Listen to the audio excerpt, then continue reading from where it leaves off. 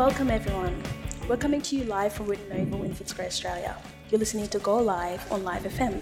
My name is Eliza and my co-hosts today are Akur, Athieng, Ayak, McKenny and Neil.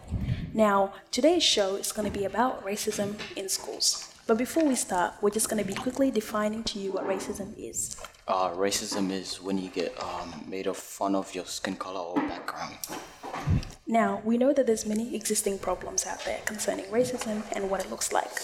But today, we're going to be focusing on stories and personal experience, and we're going to be starting firstly with... Hello, my name's Akur. So one of the experiences that I've had with racism was, being told at school that we shouldn't hang out in large groups of colored people because we look like a gang. People have been called dogs by teachers. People have been called, derogatory words like slurs. And also, a couple of days ago, I took my siblings to a milk bar after school to get icy pools, and they walked in before me. And so when, they were inside and I came in afterwards, the lady was already standing next to them, opening the fridge for them and everything because she assumed that they were going to steal. And these are primary school kids, they're children. They shouldn't be, targeted like that. And I told them, you guys know you were just racially profiled. And then they're like, no, what's that? And then I'm like, that's when you are targeted or assume that you're going to do something because of the way you look, the color of your skin. And I was like, that's not right because you're children. That made me feel angry because, they're children, they're little. They shouldn't be followed in a store. They shouldn't be assumed that they're going to steal because of the way they look. And, it's a problem that happens everywhere. But, we need to find ways to prevent it from happening because it's not okay for people to feel that way. Hi, my name is Neil and I'm the co-host. I wanted to talk about a close friend of mine who actually experienced racism from a teacher who is Islamophobic. So basically we were in class and we were talking about the Holocaust and things like that. But the teacher said a little too much and started to go off, completely off track of what we were learning about, and somehow started talking about how Muslims are terrorists. We tried to go to our head of Year 9 to talk about what had happened, and we had a little 5-minute meeting to clear some things up. But the little meeting led to gaslighting and sugarcoating, saying stuff like, "Oh, I didn't mean it that way." And there was actually those video evidence on my school iPad, but the head of Year 9 took the evidence and deleted it off my iPad, saying that you're not supposed to do that or whatever. And those who were in charge and who were in power didn't take responsibility. The teacher then apologized to my friend, saying sorry that you felt that way, sorry that you feel like that, and it was just, my friend, she felt very excluded because she was the only Muslim in the class. And yeah. Hi, my name is Athieng and I'm one of the co-hosts on the podcast today. And my story is, so basically, this has happened to one of my cousins before. So I had a CRT and this happened last year. So I came in and I was one of the 3 African students in my class, and the teacher was very obsessed with African students. So he loves to talk about African student, he loved to talk about our background, and so he said something that was he didn't really understand it, and he was I put a South Sudanese flag in front of my house so I don't get robbed by the South Sudanese people. And it made me feel very embarrassed because there was no one to back me up, and I was one of the 3 African students in my class. Hi, my name is Ayak and I'm one of the co-hosts of the podcast today, and I'm going to share a story about how a teacher kicked me out of my class because they thought it was an all-white class. And so we were I was in art class, and then we went outside to take photos, and another teacher was taking photos of our class, and then she was you shouldn't be here, you're too tall, and there's not really dark colored people in the class. And then like I tried to like say like I'm in that class, like me and my friend we're in that class because we were the only South Sudanese people in the class. And then like she asked people in my class if I was in that class, and they said yeah, but like she didn't believe us, and she kicked us out and sent us to like the office. And like that made me feel like very uncomfortable because like I was like, it was like my first day of school, like one of my first days of school, and I shouldn't have to like deal with like people like that. So yeah. Hi, my name is McKenny. So I just arrived at school, which one of my friends was talking to an Indian boy, which he called him a curry muncher, which personally I didn't like because a lot of black people experience racism. So I thought he experienced it. So I didn't stand up for it because I didn't know what was going on. If I did, he probably got mad at me for taking his side.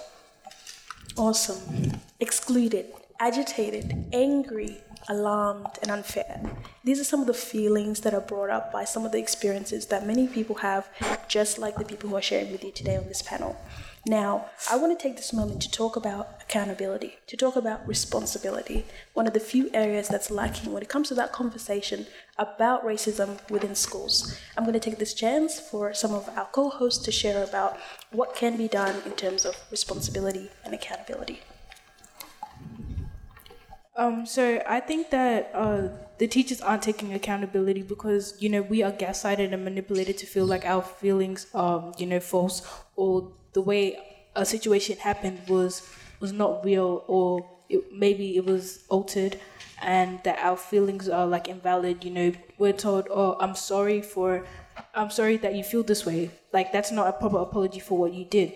Like, and I feel like the teachers aren't supportive of us. Teachers tell students that they should, they tell us that, oh, you won't succeed, you're not going to get anywhere in life, you're a thug, you're a criminal, you're this and that, and that's not right. We're children at the end of the day, and we shouldn't have to go through these situations day in and day out in school because a teacher feels like they have the power and the authority over us to do so.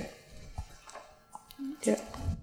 So like with that, teachers are always getting away with racism, and it gets like sugar-coated, and I find it unfair that the principals and teachers tell you that the situation is like being handled, but then later on they side with the teacher, and then like also when you like report an incident, like they tell you to write it on paper, but then sometimes you'll later find it in a rubbish bin and the problem is never resolved. Now, like many of these students, this is an everyday occurrence, everywhere in Australia, all the time. And as a way, in order for us to be able to have this kind of conversation, if you do need to step aside for a second, please do so. We advise you to continue to take care of yourself. Now, we're going to take this moment, and I'm going to get some of you guys to share as well about one of the biggest contributors to racism within Australia, which is the media. I feel like the media has a big part to play with the racism that goes on because, we're portrayed as, criminals and stuff in the news.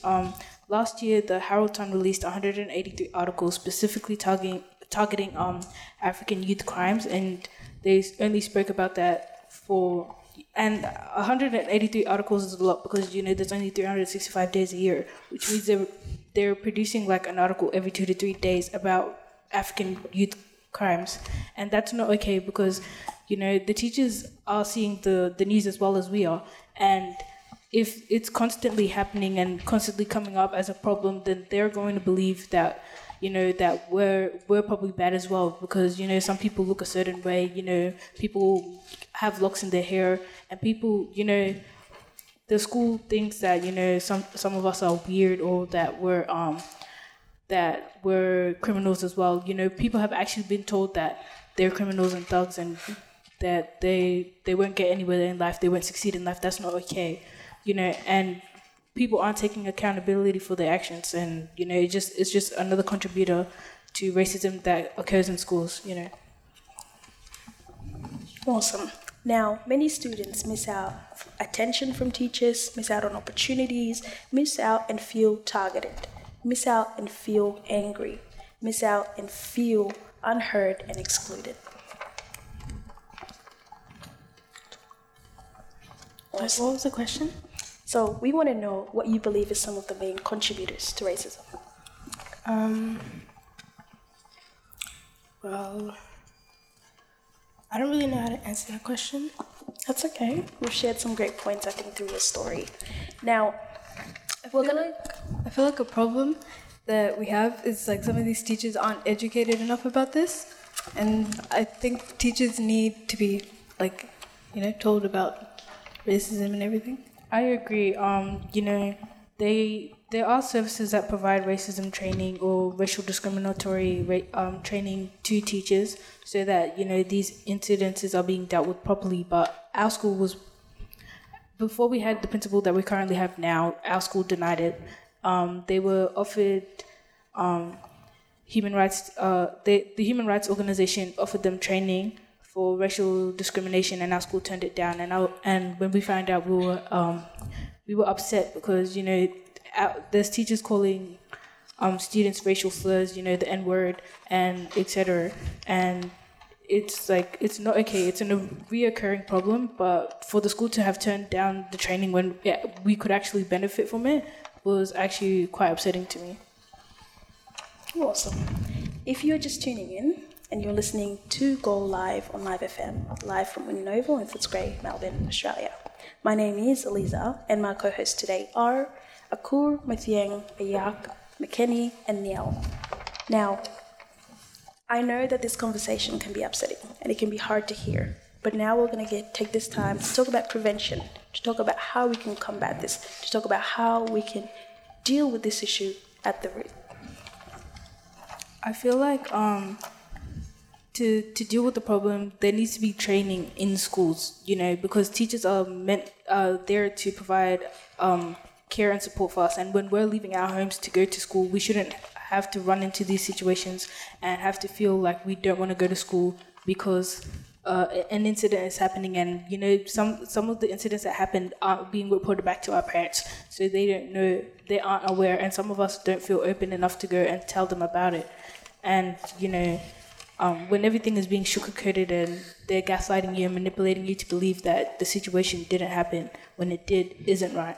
So I feel like, prevention, like training for teachers, and I feel like they should also use a strike system. So, when teachers are doing these acts, they have consequences for it, because right now, there are no consequences. Teachers, they don't get terminated, they don't get a warning, nothing happens with them making us feel this way, and it's just not right. Okay, awesome. Do you guys have anything in your school currently that's been put into place that's actually helped or you believe should be in other schools as well? A community liaison officer. We have a call. We have a community liaison officer who's really helpful. Like whenever we have problems, she actually helps us deal with them, because she's also like Sudanese like us. She goes through these problems as well, and she understands us and she listens to us as well. She relates to the problems because she's young as well. The problems that we face, she's faced because she grew up in Australia. She came here when she was really young, so everything that we've been through, she has experienced, if not worse at the time, because they came really early on in her childhood. And I feel like having a liaison officer, we've benefited from it, because some of the situations that we go through are actually being dealt with because of her. But even then, there still needs to be stuff that are done about it. But I feel like every school in the western suburbs or in the whole of Victoria should have a liaison officer, because it's someone that us as students can go and talk to and feel comfortable speaking to. And Okay, awesome. Now, I've personally had the pleasure of being able to meet some of these amazing liaison officers, and I'm glad they're making an impact in your lives and in your school experience. One of the things that we agreed on that would be a really great beneficiary in terms of the schools and the school's actual culture is having more cultural diverse days or cultural diverse weeks.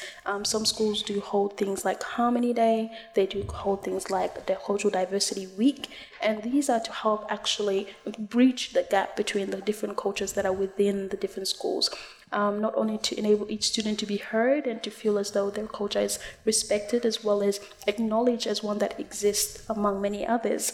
Now, I want to thank you guys so much, to my co-host, Ken, Akur, and also Ayak, McKinney, and Niall. Thank you guys so much for being on our show today. Is there any last words that you would like to share to anybody that may be listening, that may be wondering, what can I do? Report it, speak about it, make your voice heard, and don't get angry about it, because then they use it against you. When you get angry, when you yell, when you swear, talk to them in a calm manner and try to get your point across as best as you can without getting angry. Yeah. Awesome. Glad we all agree. That's all that we have the time for today. Thank you to all of my co-hosts. It's been a great pleasure talking to you all today. And we're here live from Footscray, Australia. You've been listening to Go Live on Live FM. Once again, my name is Eliza, and my co-hosts today were Akur, Mathiang, Ayak, McKenny, and Niall.